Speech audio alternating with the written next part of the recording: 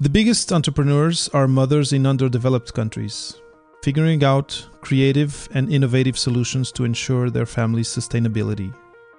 We use sexy terms associated to tech and industry, but entrepreneurship is not just for the illuminated. It starts within. Creative thoughts come during meditation. People have this idea that you should clear your mind during meditation. And actually what happens is that meditation clears your mind from toxic thoughts, from the noise. And it creates space for you to come up with beautiful things, beautiful creative solutions and beautiful innovative ideas. And you don't even know you have that inside of you if you do not create space for it to happen. Welcome to Papa PhD with David Mendez, the podcast where we explore careers and life after grad school with guests who have walked the road less traveled and have unique stories to tell about how they made their place in a world of constantly evolving rules. Get ready to go off the beaten path and hop on for an exciting new episode of Papa PhD.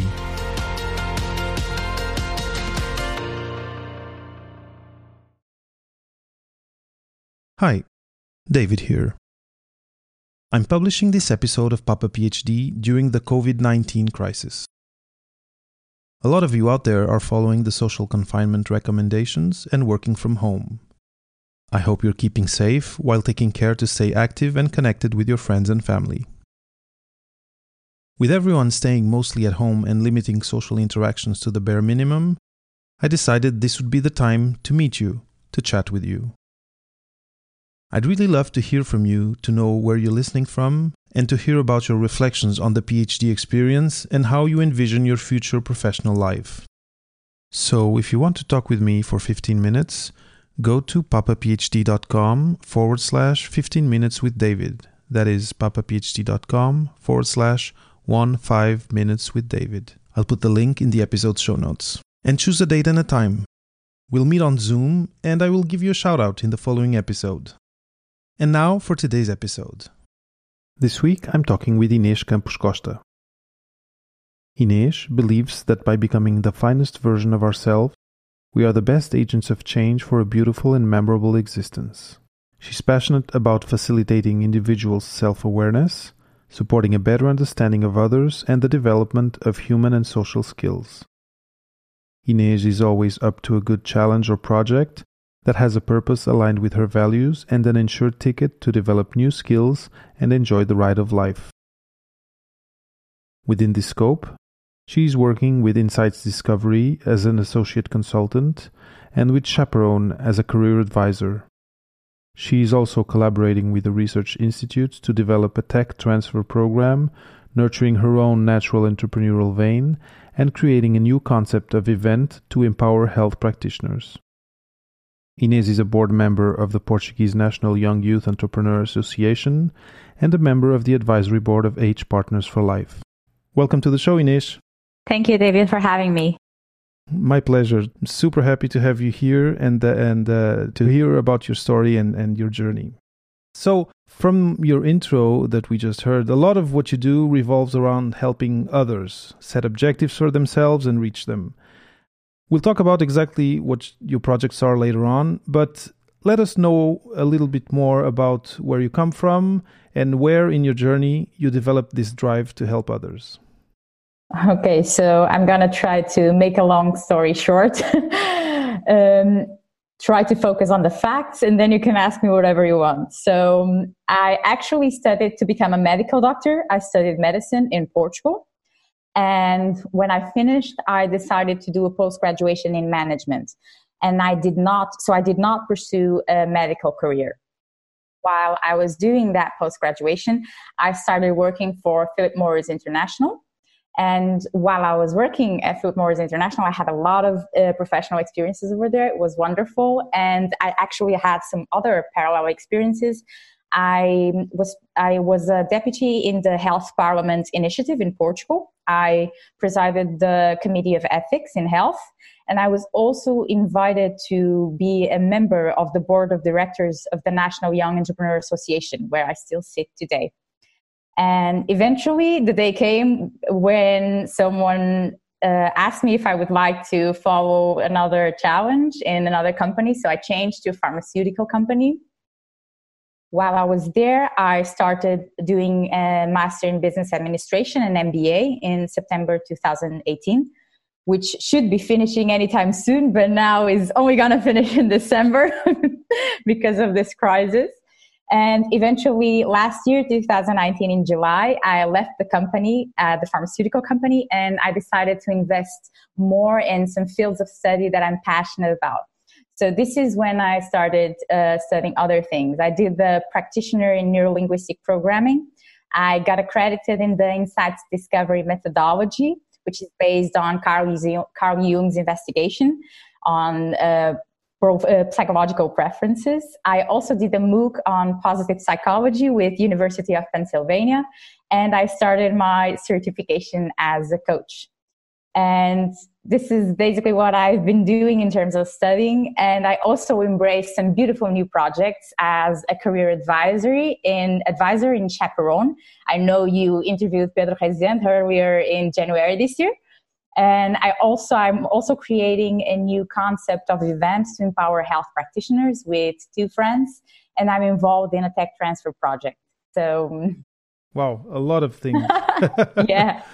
So, just to start by the beginning, you went into medicine, and I remember I did biology, and at the time, a lot of us, when we go into the biosciences, either our parents or even ourselves, the dream is medicine.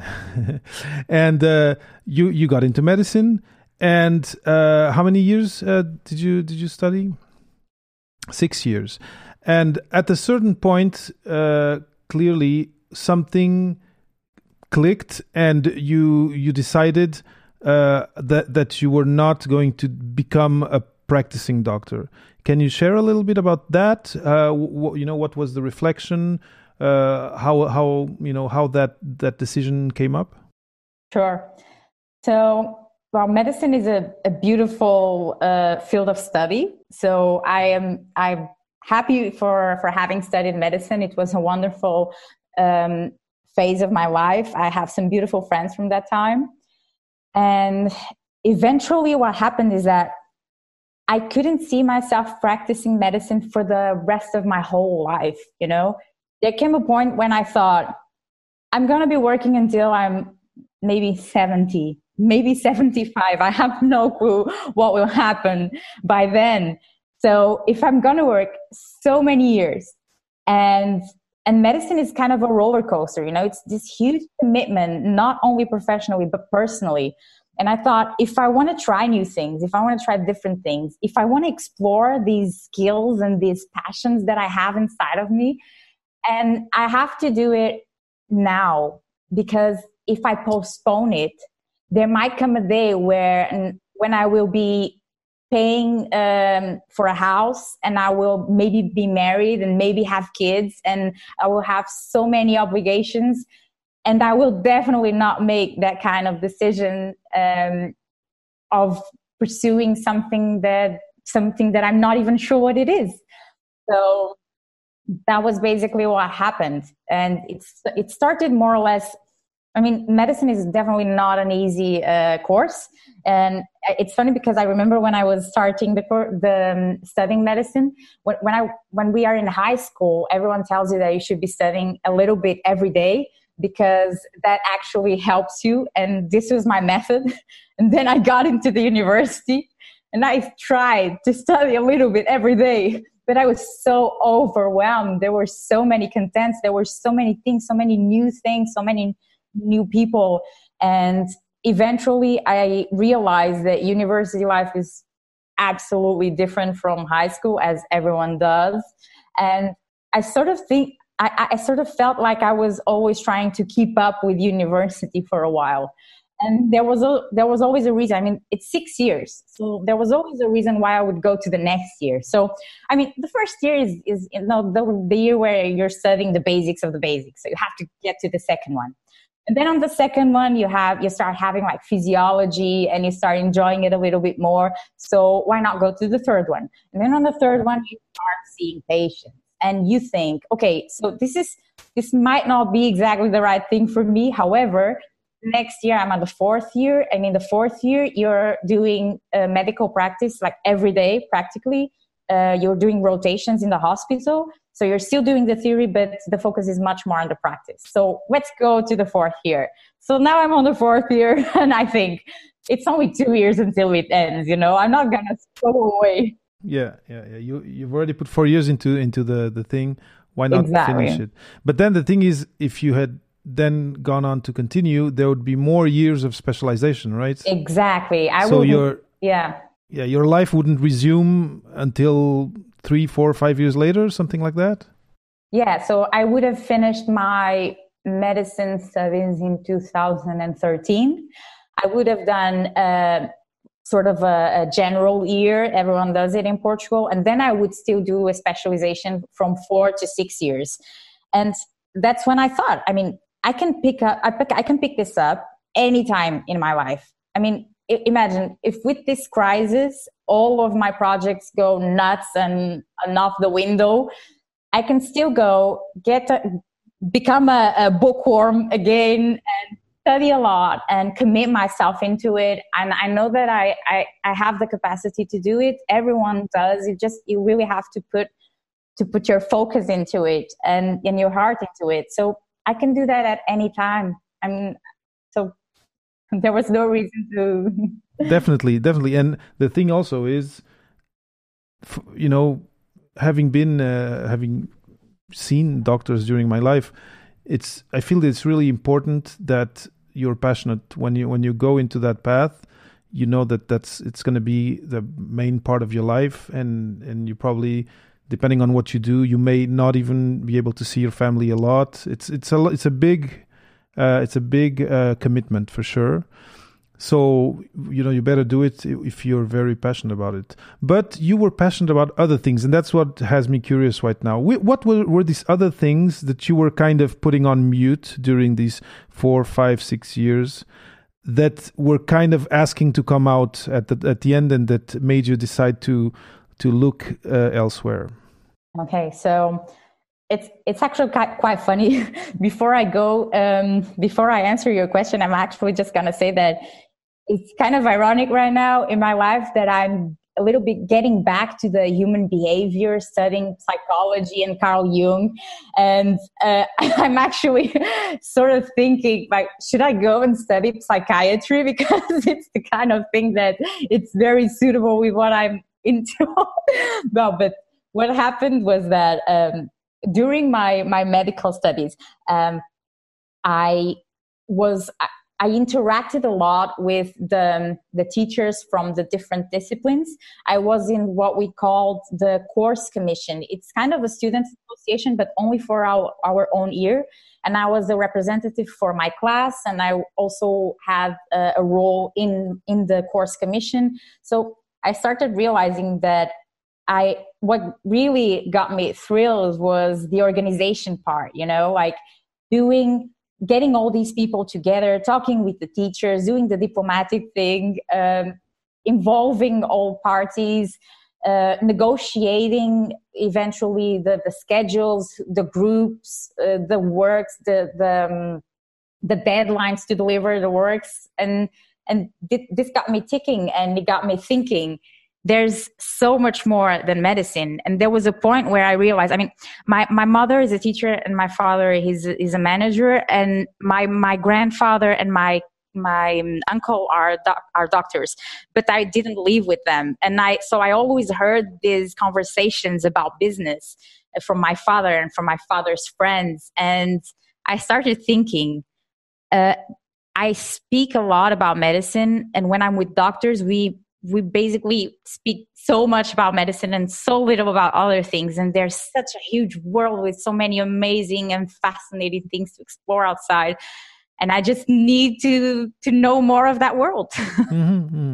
So curiosity and also a kind of a taste for activities where you interact with other people, discuss ideas, create plans. Okay, so this makes sense, and so you decided that that's where you were going to go. We'll talk about how, what were your first steps in a bit, but one of the things that I imagine happened was that at the end you must have told people around you, hey guys, by the way, I'm going to finish my medicine, but I'm going to do something else.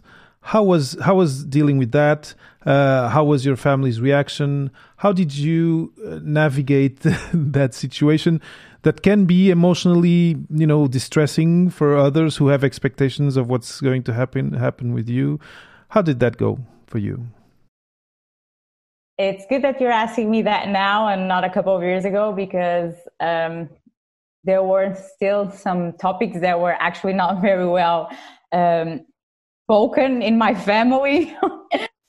Because, it's very hard. You nurture an expectation on people around you. Your parents are expecting you to become a doctor. Everyone has this idea of the doctor as this person that's sort of like a priest, It has this kind of knowledge that no one else has. But if you think about it, lawyers is the same. So, it's just, there's a thing about doctors. So everyone had this expectation. I studied so much to get into medicine. I studied so much to get out of medicine. And so it was very, very hard. My mother was more, she accepted it a little bit more. She was very afraid, but she was supporting me. For my father, it was very hard to deal with. I think he was very, very much afraid of what life would be for me, how hard it could become. Because in Portugal, when you become a doctor, it's changing now. But until some years ago, when you studied to become a doctor, you would most likely have definitely a job. You would have to maybe leave your city. You would have to maybe go away and not see your family that often, but you would have a job. And this is something that most of the professions cannot say. Most people have to struggle to get a job, and this is becoming a reality too with doctors. But leaving that aside, I cannot imagine how afraid he should have been, and that was very hard because, of course, he didn't support me in this. And then there were also my friends. My friends were very curious about it too, and they didn't understand it. And I remember there was this situation when one of my closest friends, he came to me and he told me that my other friends asked him how I was doing and if I was sure of what the decision I was making and if he could talk with me. I think that everyone was very much afraid, and I was freaked out. Yeah, that's where I was going next. How were you feeling in all of this? Because I guess in your head also there was this voice saying stay, and the other voice saying go. How was dealing with that? Plus the input from outside. How did you find the peace or the serenity to say, okay, I am taking this decision and it'll be the right decision for me, and this is it. How did you reach that point? Because at a certain point, you must have felt afraid, like you were saying. But at the next step, you must have felt some security in your decision, or at least some, you must have felt, okay, this is the right decision. I have to take this leap of faith in a way. Fear is the biggest challenge you can encounter along your way, any way that it is that you are taking. And I think that there's this huge difference between people who have the capacity to resist the fear of humiliation. And I guess that the thing is, what I thought for myself was, what's the worst thing that can happen? Everything goes south. I will study this post-graduation in management. I will invest my money and it will go to trash. I will not get a job anywhere. And I will realize that I'm only suitable to become a medical doctor. Now, of course, when you make a decision, you never know that it's the right decision. You only know that it's the right decision when you reach the end of the line. You try to make the best decision with the information that you have available. So that's what I did in that moment. I talked with a lot of people, and I had, even though there were a lot of people around me that were afraid, I also had a good support network. My mom was very supportive, my brother and sister too, and even my friends. They were afraid, but at the same time, of course, they wanted me to be happy. And so there were also some people that were in my life before, from my family, and that were no longer around, but they were very inspiring, and I always kept them on my mind. And so I thought, the worst case scenario, that I think this is a very important thing, but let's just pause on this. This is a very important thing for us to do with any decision. Best case scenario, worst case scenario. What's the likelihood of the worst case scenario happening? And what am I going to do from now? And what I realized is, yeah, the worst case scenario can happen. I mean, but what's the worst case scenario if I go and practice medicine, and if I am unhappy, and if I have to do that until I'm 70? I mean, it will be way, way worse than studying management and not getting a job. And this fear of not being able to meet an expectation, this was very present in my mind for a long time. Even when I went to and this is a very funny story. When I applied to work at Philip Morris, there was first I had to do an online test, then I had to do this group exercise, and then I had an individual interview, and then I would have to go there for a whole day and do this huge assessment that would finish in an interview again. So I passed the online exams, and then I went to this group exercise, which it was in a hotel. And I remember going there and seeing a lot of young people with their suits on, people that were competing with me to get inside the company. And they were also applying to consultancies and to huge companies. They studied economics, they studied engineering, they studied management and marketing. And I thought, oh, I just studied medicine. I shouldn't be here. I remember perfectly, I had this white shirt and blue trousers, and I thought, I'm not even dressed up as I should. I should be wearing a suit. I don't even have a suit. Why do I need one? I'm just going to leave. And so I went towards the elevator, and I pushed the button. And then this guy comes out of the room and says, you can all come in. We're going to start. And that's the moment. I remember this so well. That's the moment where I thought, what's the worst thing that can happen? Humiliation. And then these people don't know me from anywhere. So I just went inside. So you had a cute imposter syndrome there for a while. And then the guy opened the door and said, you know what? Let's do this. Yeah, screw it. Basically, sorry. Oh, that's awesome. That's awesome. This is super interesting. So for sure, one of the things that people may deal with, and in different degrees, because people have different personalities, is how they deal with critique from outside, with how they imagine other people view them. Plus, if these people are family, it has another weight upon it. And I think one of the things you said that's a good kind of a good rule of thumb is go find information and discuss these ideas with people who bring balance to you in your life, and who you feel or know that they don't come in the conversation with a certain bias. And then you can start, because on your own sometimes it's hard to take such a decision. But like you say, go talk with the people who are kind of a good soundboard for you to bounce ideas. Exactly. and to discuss really and honestly, and that's the best way to kind of get to to have confidence in your decision. I totally agree with you, and I think it's something to keep. Just to share another funny story, before that group exercise, I actually also called. I'm very sad that I don't remember who told me this, but I talked with someone that told me, "You're doing a group exercise," and I said, "Yeah, I'm doing. What should I do?" I mean, you Google group exercise or group dynamics, and you don't know what's going to happen. And the person told me, "Whatever you do, don't be the first to talk." So when they put you discussing, they will give you this business. They gave me this business case. I studied it.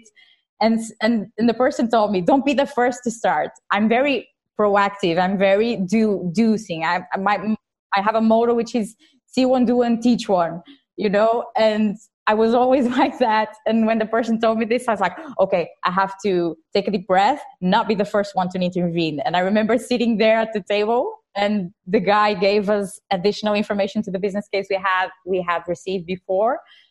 And he said, okay, so now you can go through it, read it, and then you can start discussing, and we'll be here, and I'll be here evaluating.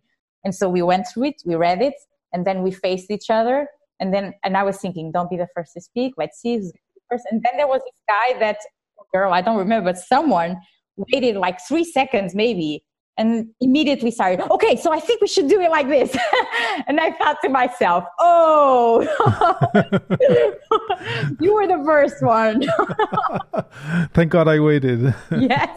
But it seems so small. It seems something so small, but I mean, at a different scale, this is what we deal with every single day. Every day you go to a new meeting. Every day you talk with someone about something very specific that you don't, that it's not on your domain, that you're not sure about.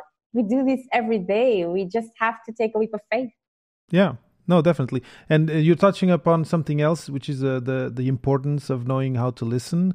And the person who told you don't be the first to talk, one thing she or he was telling you is listen first, and then what you'll say is going to be probably better than that first words you would have uttered. No, very, very, very important in some settings too. Interesting, very cool. Yeah, very wise. So we talked about the fear you had of jumping off the medicine boat or train, let's say, because there were some stations still that you could have taken, and you took that leap.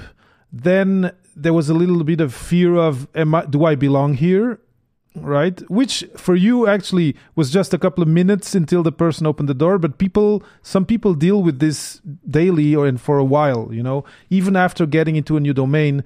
Do I belong here? Oh my God, they are so much smarter. They are so much more knowledgeable about this than I am. But one of the things, especially, you were talking about being very good at how you studied to prepare for med school. I imagine also eventually very good at studying in med school, although you said the volume was something that you had to learn to deal with. But this leads me to, and here we were already talking about your interview process. And I feel that some of all of that work and the way your mind was formatted, let's say, by all those years of studying, had some impact on how you prepared for these interviews, and then on how you performed in these interviews, and then why you were hired. Can you develop a little bit on that aspect of the transferable skills, let's say? Yeah. I truly believe that we should follow our passions, but we cannot be careless about our preparation. So we need to make sure that we build a robust starting point so we can go forward with confidence and integrity, and so that we can be also honest with ourselves. And this is very, very important. I think that some very relevant skills or attitudes that I brought from medicine are perseverance and organization and the mindset of continuous learning and development. We need to be humble enough to understand that we will always be learning from books, from people, from situations, and we need to be aware of that, and we need to pay attention because there are so many things happening around us that we don't pay attention to and that are teaching us lessons. And so I guess the skills that I think that are more transferable are the perseverance, definitely, and the organization and the continuous learning and development. I mean, a doctor studies the whole life. Everything is changing every day. Yeah, definitely. And what would you say if I suggested problem solving? Because I imagine, and just imagining there's a patient, some machine starts beeping that shouldn't, you don't know what's happening. There's probably some of that in there too, although I don't know exactly in your years of rotations and things you did, how much you were, you and your colleagues were put in front of situations where you had to problem solve. But I imagine to some extent, yes. Yeah, I mean, during the 6 years of the medical course, you're not put in extreme situations because you're a student. So you cannot be put in situations that you're gonna maybe not be able to handle, and then you're gonna put the patient in danger. Yes, so it's more on the small things, because sometimes you also need to make some decisions on small things. I mean, I remember that some colleagues of mine did Erasmus in Germany. I did Erasmus in Belgium, and some of them went to Germany. And in Germany, they appreciated to have medical students from Portugal a lot because we have this ability of figuring out alternative solutions for everything. That very well-known image of a situation of someone that is not managing to breathe in a restaurant, and then someone comes with a pen and they break the pen in half, and then they put it in the throat, and the day is saved. Yeah, I think that you could see that in small things also on a daily basis. I mean, it's like you said in your intro. I mean, it's a little bit entrepreneurship, and it's a little bit figuring out solutions. And the difference between a creative and an uncreative mind is not the way that the creative has different thoughts. It's just that the creative person takes what goes on their mind more seriously. And so we just have to be aware, pay attention. And yes, problem solving is definitely also a skill. Maybe I would have developed it further if I would have gone to the next step of medicine studies, which I did not go. Okay, excellent. Now, thinking of changing domains and a little bit of imposter syndrome, like I mentioned, how was it then? So you were hired after, I don't know if the exercise was the last round of tests, but you were hired and you dove into this swimming pool where you hadn't been before. It was a new domain. Well, you had studied management, but how was it, or how easy was it to fit into those new shoes that you had, to fit into that new space?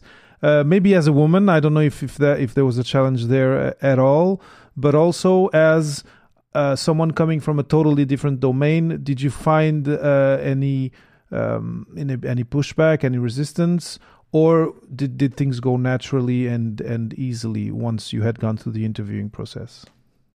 So, well, I didn't find any challenge because of being a woman.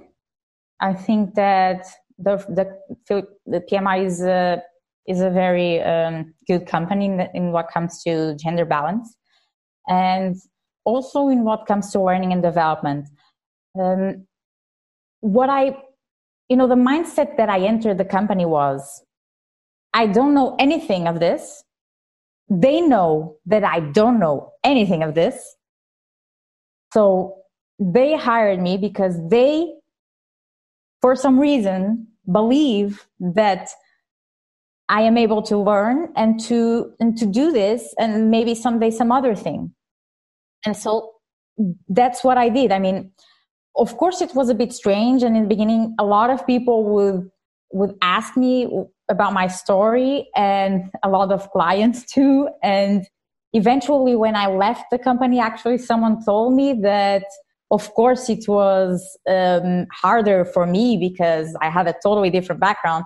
And I actually never, I mean, I realized that it was hard, but I just thought that it was hard for everyone. And you know, it's like, and also because I put myself into situations, I pushed harder, and I met some amazing people that supported me, that believed in me, that, you know, that opened the door for me. And when I shamelessly harass them to ask for advice and to share my fears and my doubts, they just talked with me and received me. And I think that's amazing. It was really great. I didn't feel like that a lot of challenge in that sense that you asked, at least. Okay, so you said, well, I don't see what they see in me, but they see something. I'll trust that, and learn hands-on in a way. Yeah, and then, learn on the fly. Yeah, that's very interesting.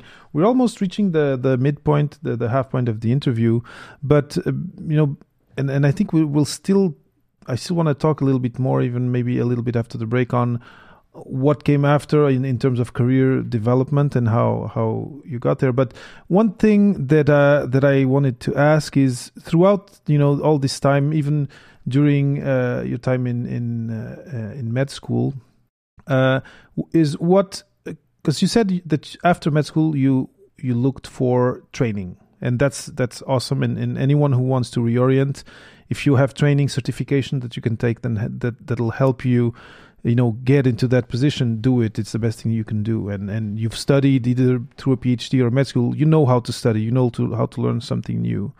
But were there other resources you resorted to? You talked about people that you talked with a lot, or you know, friends that you could discuss things with. It's also always important, you know, keeping your links to family and friends. But are there other things? I don't know if you do sports. I don't know. I'm just wondering, because med school is probably very nerve-wracking to a certain point, especially as you advance. Did you have strategies to help you keep your inner world in balance? And also, once you took the leap, because you must have had some anxiety probably from that change, you know, what were your strategies to keep balanced within? Okay, so sort of two questions: resources and strategies.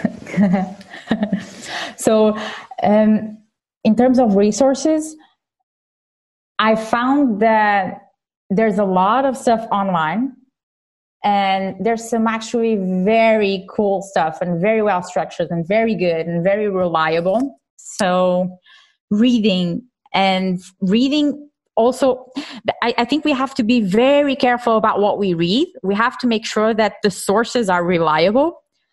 And if the sources are reliable, it's a great way of learning. Doing online courses, reading opinion publications, or reading actually scientific articles, and talking with people. I mean, I don't want to call people a resource, but people around you. I mean, learning with other people, asking them the questions. I mean, what's the worst thing that can happen? They think that you're stupid because you don't know the answer. Whatever. I mean, it will pass them. They will forget about that. And you will not forget about the answer, and you will not forget that person was available to support you. So people, online tools, books are fundamental. I mean, reading it's your exercise for your brain.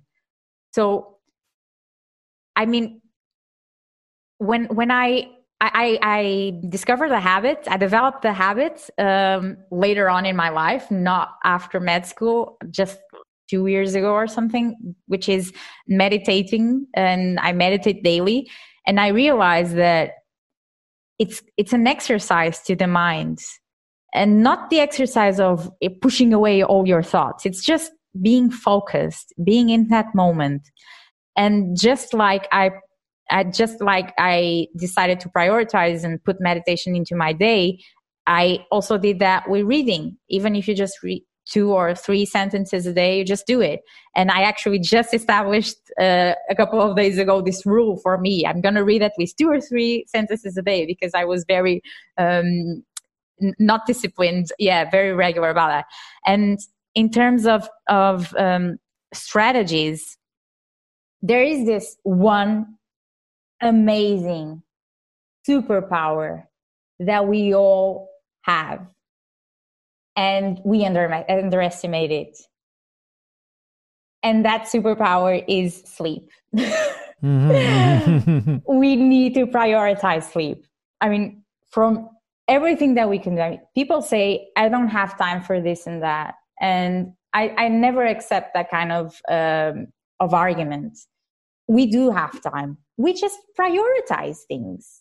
And we need to prioritize sleep, because sleep is what allows your brain to keep working and what allows you to be balanced the day after.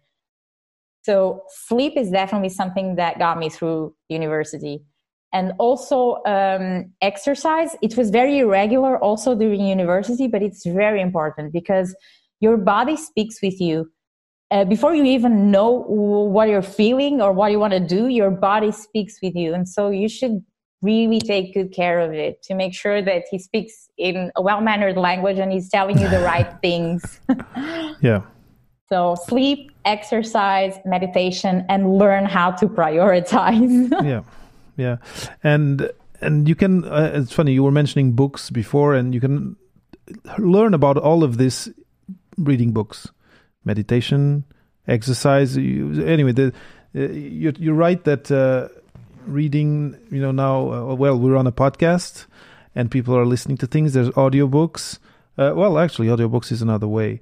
But it's true that, and it's funny because I was not a big reader per se during my life, and now I'm reading more and more. And it is kind of, to me, tell me if you agree, there's the part of learning information, but there's also a part of being transported to another, could be another universe, depending on what you read, if it's fantasy or whatever.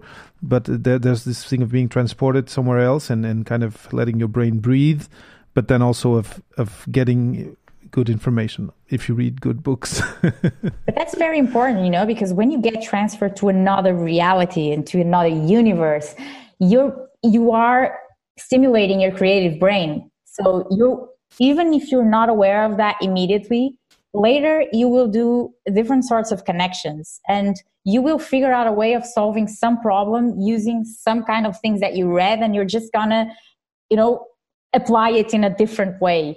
There's this really funny exercise when you do an exercise of design thinking, which is put yourself in the persona of a superhero and try to solve the problem as if you were Superman or Spider-Man or Wonder Woman or whatever.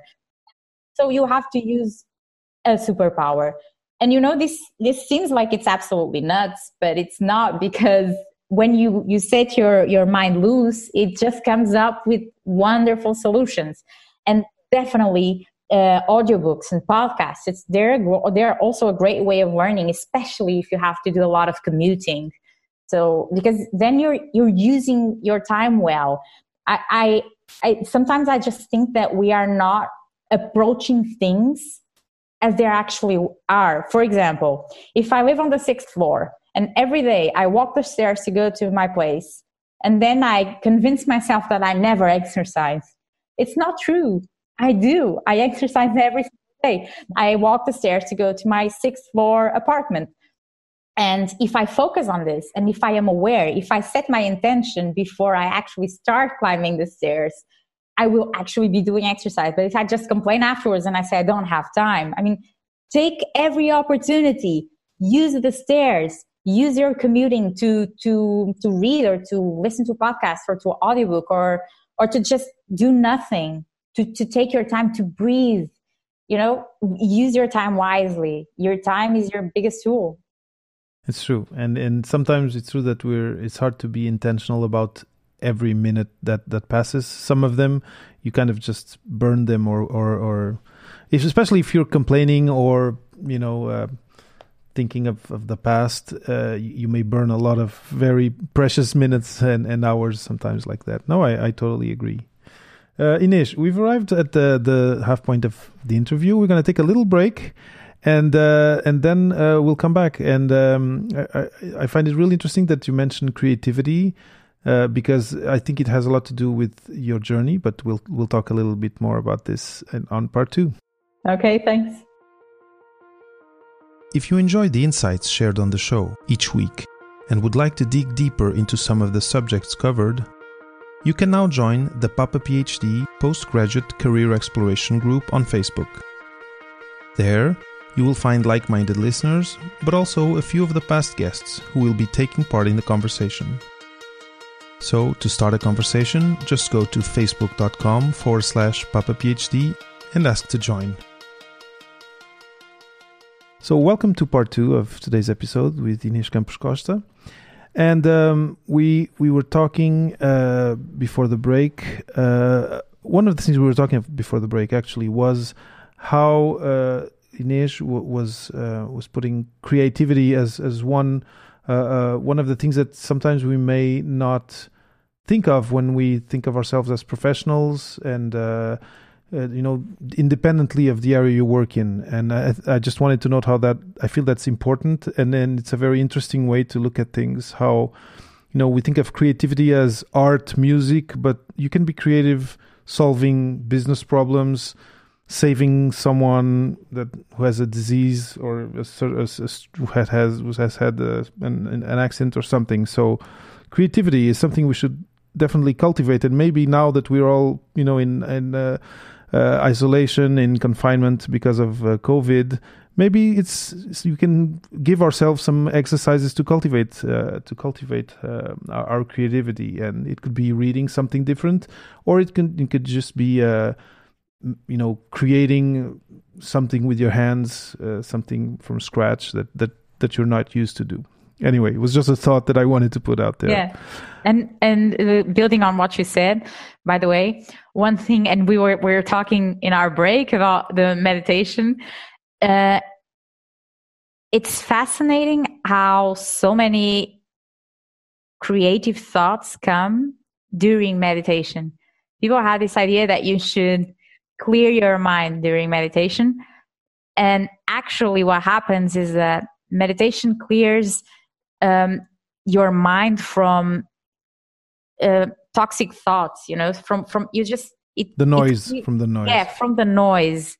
And it creates space for you to come up with beautiful things and beautiful creative solutions and beautiful innovative ideas. And you don't even know you have that inside of you if you not create space for it to happen. So I would like to challenge everyone who's listening to this podcast, if you would like, for the next week or so, or 2 weeks, and this will not help you only with creativity, it will actually help you with all this pandemic situation. Try meditating for 1 minute. There's so many resources online. And then step it up for 3 minutes and just stick with the 3 minutes every day. It's just 3 minutes of your day. And it actually has a very powerful impact on your life. Just a challenge. I'd really be curious to know what's the neurological basis of what you're saying, but it's definitely true. It's as if there's more bandwidth that you gain, or maybe there's not more bandwidth, but you clean up a lot of the dross, and then some shining and unexpected things may come out of it for sure. All right, listeners out there, do take this challenge. I think it's going to help you. And again, given that we're now all at home waiting for this pandemic to subside, I think it's a good moment to try to implement something like that for sure. Thanks for the idea, Inês. It's a really great one. Now, just thinking of the auditors that are still studying. They still have a year or two of studies. Do you have any advice on how they can make the most of their time at university, leading to their future career? Well, even if you are not in a very happy place right now, get your education and have the discipline to continue learning from books and people even after you're finished. Understand that university is way more than just theoretical knowledge being dumped on you. University is a laboratory. Do that presentation that scares the out of you. Ask that question that gets you sick to your stomach. Get passionate fiercely. Do not regret the choices that you didn't do. Just do it. Go for it. And if it doesn't work out, remember that in 2 years' time, it won't matter. And you might not even remember the details. However, you do remember the lessons you learn and hold them tight, because it will be valuable to your future non-academic career. It will be very helpful to you. So if there's something, this is something that my father repeated to me a lot of times, and that it still sticks to me until today. Do not regret the choices that you didn't make. So just go for it. I totally agree, and especially if you've already, because I've heard of people stopping at the masters, depending on if there's in a country where that's how it works, they can decide, you know what, I'll just finish my masters and not go towards the PhD. But if you've already put in 2, 3, 4, 5 years, depending on where you are, that last part of the mountain that you're climbing to get to the top may be the most difficult one, but it also will be very, very fulfilling at the end. Plus, it will have echoes throughout your life. First, one of the things that comes out of there, and tell me if you agree, Inês, is you will tell yourself, hey, I didn't think I was going to be able to do it, but I was able to do it. And this will empower you to take on bigger and bigger projects later on in your life. Definitely. That's definitely a huge thing, It's much worse, the feeling that you will get later on if you haven't done something because you were afraid or you thought you couldn't do it, than the feeling of rewarding that you will get by thinking, I tried it, I did it, I succeed, or I did it, I did not succeed as I thought that I would, but still I tried it. I mean, you are basically teaching your brain, which is very undisciplined, which is very not disciplined. You're basically teaching your brain that you should stick to things and you should go through it, and that's actually very, very rewarding. So I totally agree with you. Now, just one note, and of course, if you are at a point in your academic path where you're having mental health issues and it's physically or psychologically hurting you, of course, your health comes first. I think you will agree with me on that too. Mm-hmm. Nothing is worth putting your health and your physical and mental integrity in jeopardy. So I just wanted to put it out there to kind of be fair and balanced with my statement. Sure, but if you let me, I would actually like to share a story about that, because there's a difference between what is not very good for you in physical and mental terms and what you are just getting yourself be tricked by your brain. So we really have to know how to separate this. So one thing is you don't like what you're doing and you're just, fed up with that. Stick with it, because you will feel so proud of yourself afterwards, and you will have gained something super valuable that you wouldn't have gained in any other way. So stick with it. Another thing is when it's actually not good for you in physical terms. And I actually had a situation when I was studying med school, because I told you the story already. I was never very sure if I wanted to do that, but I just sticked until the end.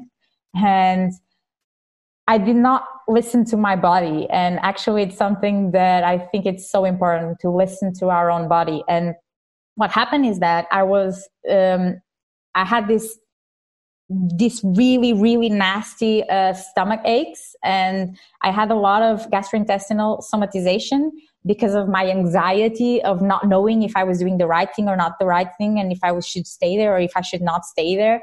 And I just went through it until the end. And I'm sure that some of my friends still remember that sometimes I would just have to leave in the middle of classes because I was feeling really, really bad.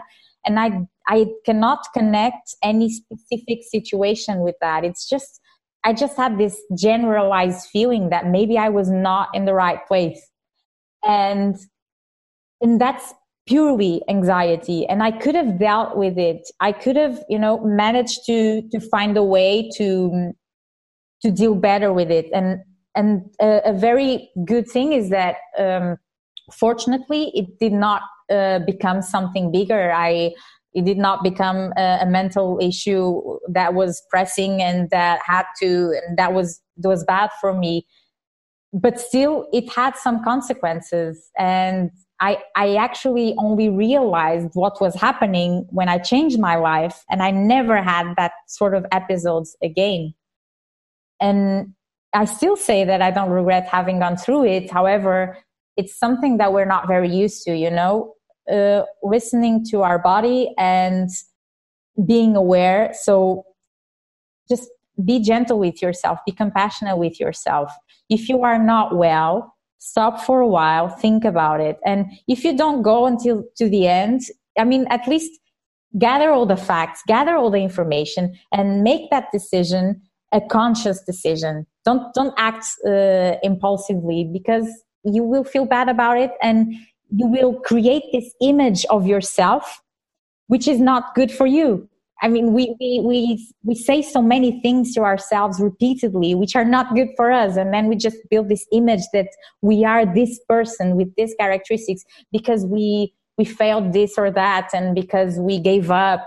And then we think that we will never be as good as some other person. And that's totally nuts. Just make your decisions consciously, and be patient, and be kind with yourself and your body and your mind. And I think that's very, very important too. Definitely. You during the break, you mentioned how a mentor had kind of told you this idea of listening to your body. And first, it's not something that we're trained to do. Actually, maybe the opposite. We're trained to say, "Oh no, that didn't hurt." You're growing up. People say, "You're being too dramatic," or you're kind of responsible for being that person who's listening to what your body is telling you. Because people outside, some people who are more empathic may see something, but society at large is not trained to do that. Even university, you can be many students and one prof, and I think you're right. Now, how do you train yourself to listen to your body more? What would you say? Because you were mentioning stomach aches. What could be other signs that you should take heed to say, okay, I have to stop and take care of this? In your experience, so you said that in your case it was in your stomach aches or something like that. Do you have? I don't know if you've read in your studies about how anxiety can express itself. Definitely, somatization is like a huge thing. And what I realized, even now, I'm not practicing medicine, but a lot of times, a lot of people from my family reach out to me to ask, like, I have this back pain, or I have a headache. What should I do? And if I take a while to ask them the right questions and to understand where that came from, usually it goes away.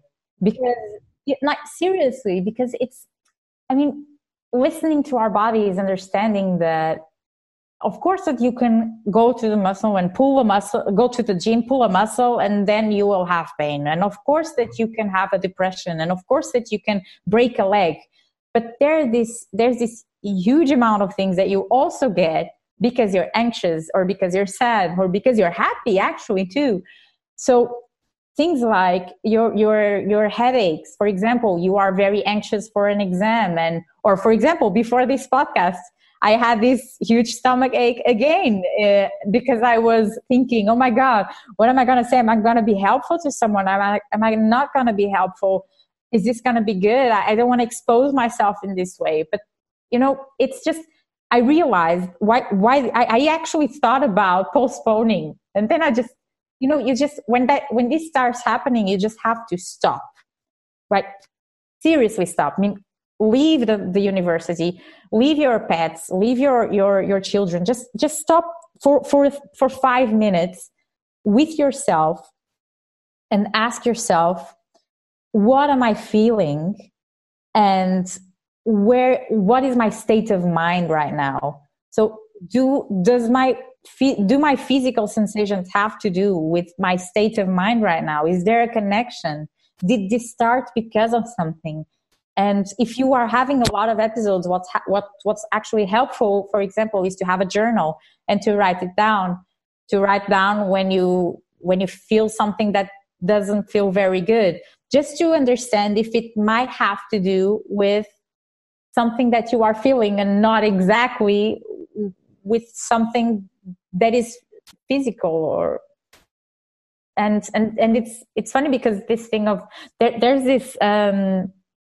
this cliche sentence, and just going back to the topic of creativity and doing things and entrepreneurship, this sentence about magic happens outside of your comfort zone, and everyone starts thinking, how do I know if I'm on my comfort zone or not? And how do I know if I'm going too far or not? How do I know if I should stop? And the thing is, your body will tell you. Your body will tell you where is the perfect spot for you to leave your comfort zone, staying honest to yourself. But you just have to learn how to listen to it. Definitely. It's funny. I don't keep a journal. I hear that it can help a lot of people, and one of the things I heard when you're anxious, and I don't know if this doesn't have to go on to the interview. I'm just saying it because I heard it, and I kind of like to hear your take on it. Is because sometimes when you get very anxious, you're repeating to yourself. You remember you said you were talking in part one of, this is the worst case scenario, this is the best case scenario, and then we know statistics. Usually you don't fall on the worst, but when you get anxious and there's these negative thoughts that are like just bouncing around your head like a loose electron, that it's just that it's almost as if you have a tunnel vision and all you see is the worst case scenario. And I heard one of the things was write it down in your journal, this worst case scenario, and then look at it every day, or even write it every day. And eventually it helps people see how exaggerated it can be, that distorted view. I don't know if this is an exercise that you do, but what you said just made me think of that. And I think to me it makes sense as an exercise. I just don't know how in practical terms, if that would actually help or not. I don't know what you think. You can try it out, and then you can share with us in the next podcast. But anyway, keeping a journal, just now going back to keeping a journal. So if you're a student, I'm thinking always of the listeners out there who are either students or who are dealing with, this, okay, what am I going to do? I'm looking for jobs, and now people are more stressed because the markets are stopping with this whole COVID thing. And when there's a lot of fear mongering in the media, some of it ends up, even if we meditate, if we're pretty resilient to stress and to anxiety, some of it may seep in. And maybe a journal is something that if you have emotions that are kind of coming a little bit out of your control, if you put it on paper and structure your thought a little bit more, maybe I agree. Maybe it's something that can help, even if you have an objective, not just about general emotions of anxiety, but what am I going to do? Okay, what are the steps towards my next professional change? Who should I call? What course should I take if I want to have this job, etc., etc. If you put it down on paper, I think it could be a good idea. But that's actually backed up by science. There's this part of your brain which is part of a primal set of circuitry that evolved, which is called the amygdala. So basically, the amygdala is always looking out for threats. It puts you in a fight, flight, or freeze mode. And when you're listening to, I think this is actually you were telling me before, sorry, just parenthesis, you were telling me before if I could maybe give some advice in this pandemic situation. And I think this is the biggest advice. So the amygdala puts you in this state of fight, flight, or freeze. And it gets you rushing on your emotions. The amygdala, it's like when someone tells you, this food is very salty and you've been cooking for hours. The amygdala tells you, what is this person saying? This person is saying that I don't cook well. I put so much time on this. I put so much effort. I mean, what the heck? And this is what the amygdala is doing inside.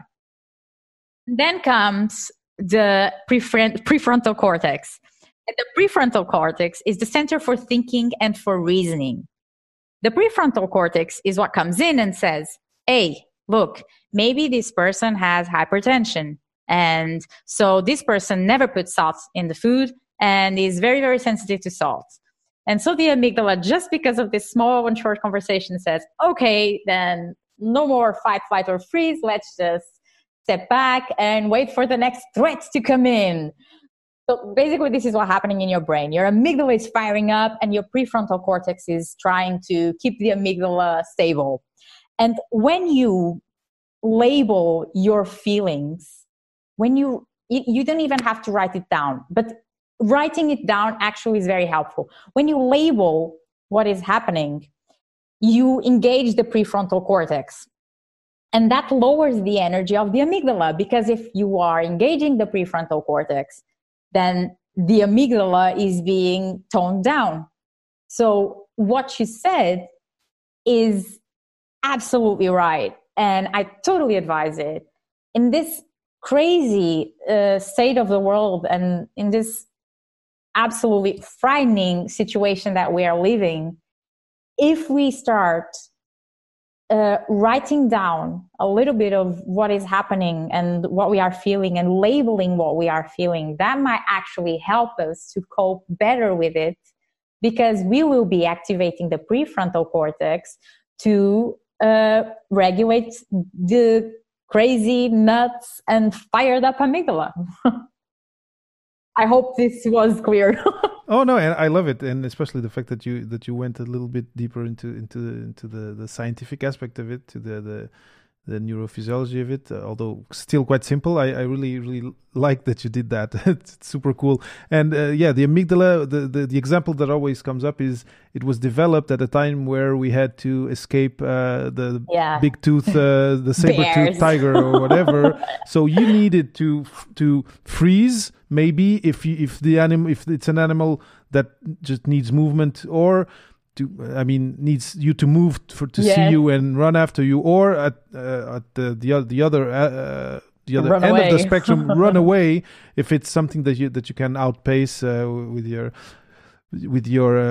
legs. But the thing that I hear is that somehow today, instead of feeling this only for 5 minutes to save your life, some people are living with this feeling of freeze, fight, or flight during the 24 hours, because eventually they sleep if they don't have insomnia, but and that this has negative health effects. The fact that this thing that was supposed to during 10-15 minutes get you running and be alive, having it 24 hours a day, 24/7, it takes a toll on your health. If you think about it, it's what stress is. Stress is a constant state, or fight or flight, fight or flight, fight or flight, freeze, fight or flight, freeze. I mean, you're all the time, you are like this, inside of you, outside of you. You are all the time, you are trying to figure out what you're going to do next and how you're going to protect yourself. So, I mean, it's crazy. It's draining to your to your energy. No, for sure. And again, if you can, because not everyone again likes or is made for meditation, but of course, in my experience, it's one of the things that are very, very good to probably activate the prefrontal cortex, like you were saying, and tone the amygdala down completely. Anyway, I could talk about this for another half hour. But if you're not up to meditation, just engage in an activity that you can manage to be totally focused on for a while, because that's basically what meditation does. So if you enjoy surf, probably you know that. I mean, I'm an apprentice of surfer. So when I go to the sea, I am totally focused on what I'm doing, because if I'm not focused, I might lose the waves and then the set is gone. So it's kind of a way of a meditation. And if you are the kind of person that does not like to go surfing, but you like to go to the gym and lift some weight, put your phone on flight mode and totally commit to that. Or if you like doing yoga, you already do probably a little bit of meditation. Or if you just want to go walk on the nature, and in these times of closure at home, you can do that. And it's not, and then you can tell me, hey, so I like to watch television. It's not the same thing, because you are having a lot of audiovisual stimulus with the television, and the whole point is exactly not to have that kind of stimulus and to have another kind of stimulus. So do other things, just read a book or go for a short walk. Even if when you go put the trash outside, just don't take your phone and don't take your iWatch. Just go with yourself and take one step at a time and be present in that moment. And that's already a kind of a meditation. Or playing with your kids, or Definitely. Today I was asked to do face painting, so I have a Spider-Man and a Pikachu down that are waiting for me to to finish the interview. But no, for sure, things that you totally zone out. You somehow you transport it somewhere else where you don't think about, tonight I need to cook or this or that email that may be coming in, and that may be important. That's a moment where you totally disconnect, for sure. For some people, cooking. You just gave a good idea. Knitting, all these things that take concentration. Exactly. And that you really need to focus. Anyway, we could start a whole episode on what on the concept of flow, what flow is, etc. Yeah, I find it very, very interesting.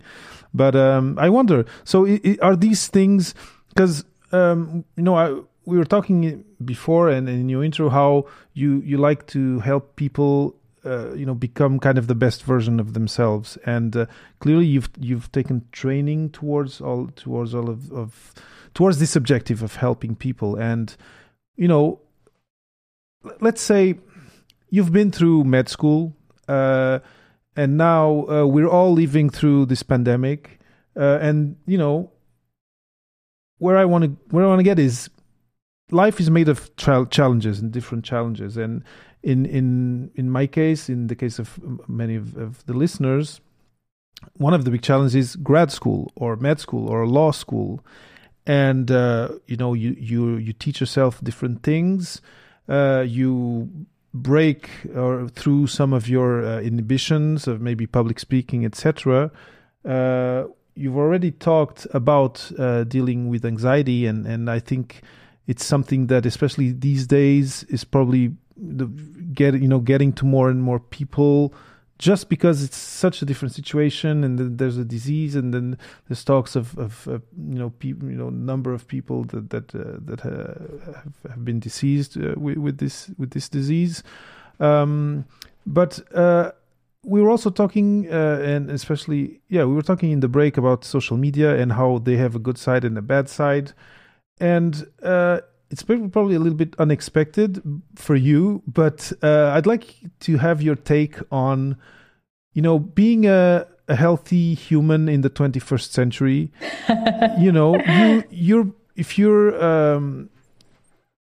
If your objective is helping people be the best versions of themselves, what would you say? And not repeating the stuff that we've already said. One of them is disconnect.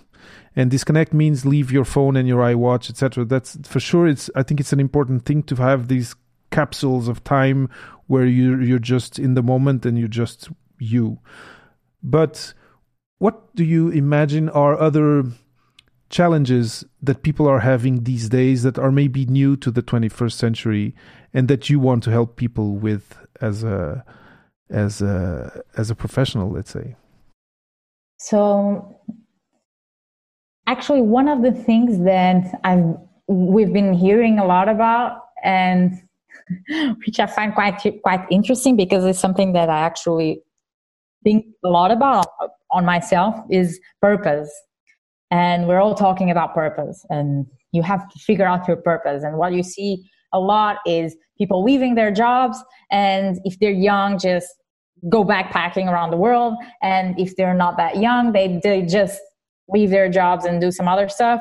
Or if they cannot leave their jobs because, for example, they have a family that they have to support, they just miserable at their jobs, and they convince themselves of that every single day. I mean, one of the things that I think is very important and aligned with supporting other people is we have to recognize that we will not be doing all the time things that have a clear purpose. And we need to figure out original ways of finding purpose in things that we're going to have to do because we're going to have to do. I mean, imagine by the end of this crisis, maybe some people will be unemployed and they will have to get jobs, and maybe they will not be the perfect jobs. And just embrace that as part of your process of development, and believe that the ride is very long. I mean, put everything into perspective. Imagine that you are going to live 1,000 years and you're in the 300th year. Are you going to suffer that much because you have to step down for 10 years? No, because it's 1,000 years. And I think that we forget that a lot. And even I do. I mean, I do forget that a lot, because it's very easy for us to get stuck on the daily basis things and stop putting things into perspective. And surround yourself with people that help you with that, to put things into perspective. So basically, acknowledge that you are not gonna have 100% joy all the time doing whatever it is that you do, and it's fine. Everyone goes through it. And surround yourself with good people. And the same way that you actively surround yourself with good people, actively take out of your life toxic people. And I think that's something that's very hard for us to accept and to do, because we have this idea from our childhood that we need to have this group of friends, and we need to have it for life. And we also have this idea that from Disney movies that we will find love and we'll live happily ever after, and that our family has to be perfect in so many ways. And newsflash, nothing is perfect. And we do have to, we can do one thing about that. We can choose the people that we have in our lives, and we should do it. I mean, you already do that in a way every day. You say some things to a friend that you do not say to another. Maybe it's not always for the right reasons. Maybe sometimes, even if not very consciously, we are doing it because we don't want to be judged, because we know that that person will judge us. However, if we do become conscious about that, maybe that's exactly the person that we should be asking, because we are biasing ourselves because we don't want to hear another perspective. So just put everything into perspective. And just so I think, just to add to the things that we said already, and not to repeat the meditation and the being focused, choose the people that you have in your life and put things into perspective. Accept that things are not going to be wonderful all the time. But there's this thing in nature called the law of impermanence. And so everything that comes goes. And accept that. I think that's a huge learning also that I got. And sometimes it's very, very hard, of course. And some other times it's easier. You just have to train it. Yeah, there's always two sides to a coin, at least in this universe that we live on. We can have a single-sided coin. I totally agree with that. And one of the things that what you're saying makes me think is, we take for granted a lot of things that our grandparents or great-grandparents would think are magical, like cell phones, like Skype, Zoom. Yes. And we take them for granted. And then it may, just imagining that there's a big electromagnetic pulse thing like you see in the movies, and all of the anything that's based on electricity or electromagnetic waves is down for a week. All of those things are gone. Yet you still, you're still you. You're still worth something. And where my thought was going was, maybe part of that mindfulness could be also, I may have a job that at this point is not the perfect one that I had dreamed of, but it may just be a stepping stone towards that one, number one. Yes, definitely. And number two, especially people living in countries who are not at war, because now we know that there's a lot of countries out there, there's famines going on, there's wars going on. If you're in a country that's at peace, there's so much you can be grateful for. And your health, some technology that you have access to, for sure. And then this idea that where I am today is not where I'll be forever. It's a step. It's a chance to learn. Yes. I'm faced with a difficult work colleague. Maybe I'm going to learn something from this. It's not. There's always two sides to a coin. I don't know if I'm rambling, but I don't know. No, definitely. I mean, we can be in a very nasty situation, but as long as it doesn't jeopardize our mental or physical health, it will come around. It might take a while.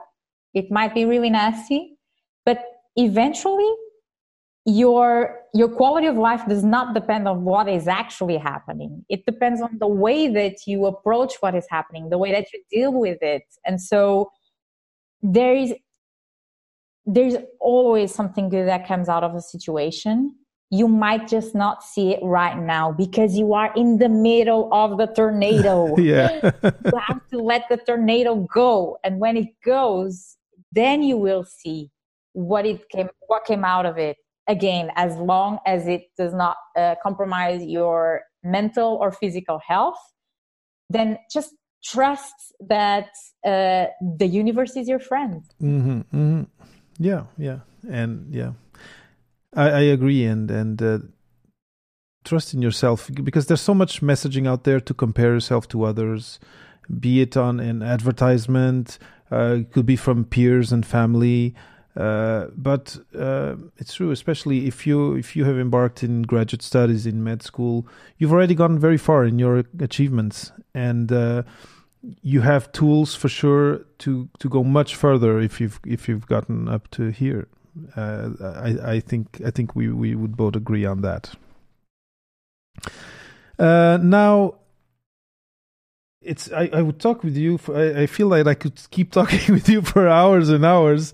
But now I think we're getting to the final stretch of the interview, and unless there was something that you wanted to speak in particular, I was going to go to my closing question, which is, and you've heard it for sure in other episodes, I know that you have, which is that point where imagine that you could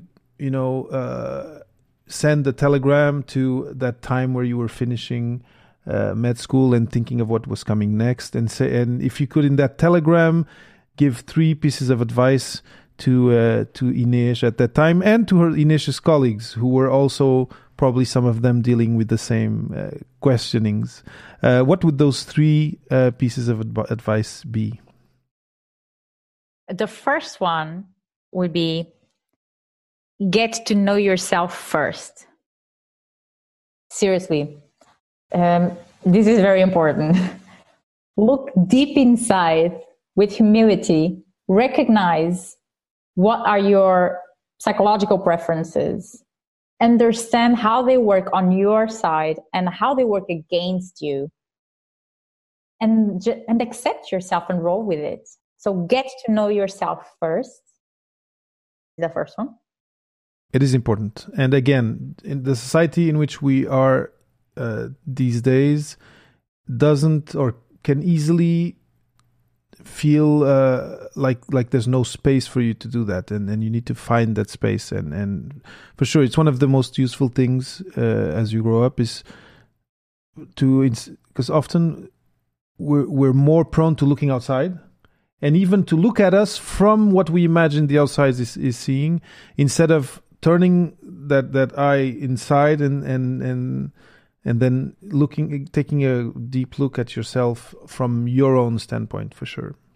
Yeah, that it's amazing how they don't teach this at school. They don't teach you how you can get to know yourself, and who you think you are is actually the combination of who you think you should be, who you think others expect you to be, and who you and who you want to be. I mean, it's really, it still fascinates me how come we haven't included this on the curriculum of children.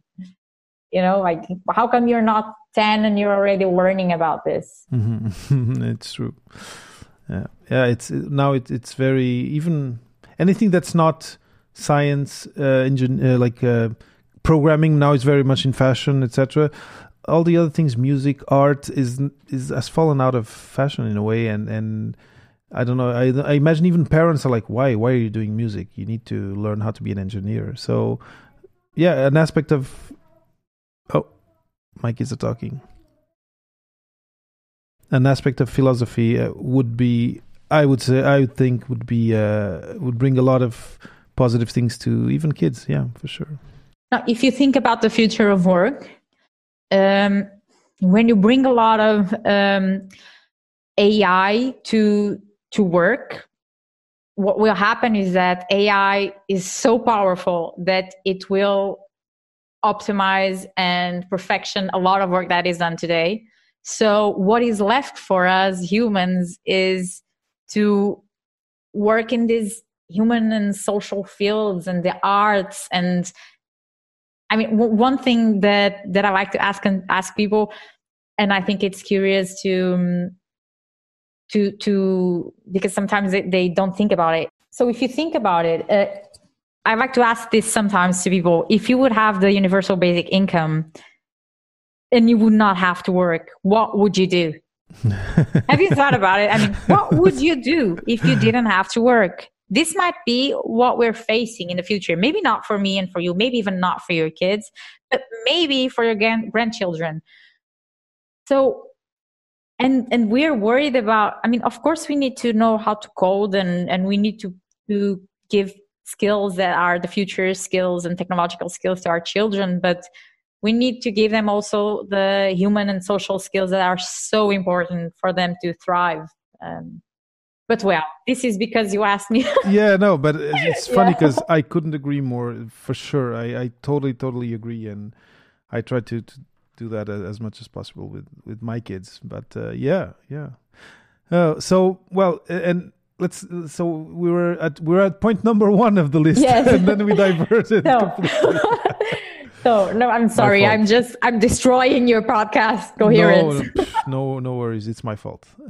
So the first is get to know yourself first. And the second would be, and I already said this before, but I cannot stress it enough. Follow your passions, but be prepared. Don't be careless about your preparation. Make sure to build a robust starting point, so that you can have the confidence and integrity to go forward. So do the analysis that is required for you to be confident about the decisions that you're going to make, and that you make them in good conscience, and you can then follow what it is that you want to follow. And the third, and actually I'm going to say 4, but the fourth is very, very short. The third is, and I know that this might seem a little bit weird, and it would give another episode of a podcast, but I'm going to put it shortly. You have to put out in the universe the energy that you want to get back. And it's as simple as this. And the fourth is trust the process. Trust that it will work out somehow the way that it has to. No, I think you've summed. I think I can close the podcast now because you've summed it all up. the four basic things that anyone, if you do, you're set up to have a serene life with not too many, bouts of anxiety, and you're building things, because if you have projects, if you set objectives for yourself, you're going to be building things, and when you build a row of bricks, then you can put another row of bricks on top, and that's how life goes. So eventually, a lot of people that want to grow walls of bricks will come and will join you. Yeah. There just has to be someone who starts. Inês, I really had a great time talking with you. I think I'm going to have a lot of anyway. Editing to do. I'm not going to put this in, but for sure I'm gonna edit. Or now I have what I do is I put the full episode on YouTube, and I put a 1 hour episode on the podcast. But you're totally right that the one about putting energy out there. We could talk a whole other hour about it for sure, and who knows if eventually we'll have another conversation on a more focused theme. But it was great to hear, how you came to have the interests that you have today, and how you transitioned from something that seemed very the right choice, what everyone wants, and then what. This is not exactly for me. I'm going to do something else, and I think it's an inspiring example for people out there who might be having these questions, which can be very difficult, especially if you're like, I'm studying to be a lawyer, but now I don't want to be a lawyer. Yet everyone in society wants to be a lawyer. How am I going to live with the weight of this decision and with the look that people are going to give me afterwards? And well, you know what? If you're a listener and that's the situation, you're not alone. A lot of people have lived through it. Inês is one of them. And if you had the capacity to bring yourself to finishing such a demanding degree, you then can be sure to have the capacity to develop whichever project you set your mind and your heart to afterwards, for sure. Definitely. Thank you, David, for having me, and thank you for everyone. Thank you, everyone, for listening.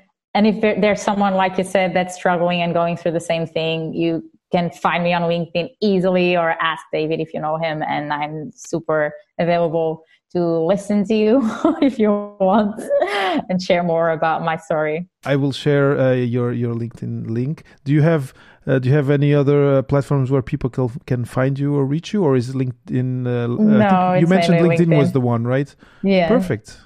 Thank you so much. Thanks for listening to another episode of the Papa PhD podcast. Head over to papaphd.com for show notes and for more food for thought about non-academic postgrad careers. I'll always be happy to share inspiring stories, new ideas, and useful resources here on the podcast. So make sure you subscribe on iTunes or wherever you get your podcasts to always keep up with the discussion and to hear from our latest guests.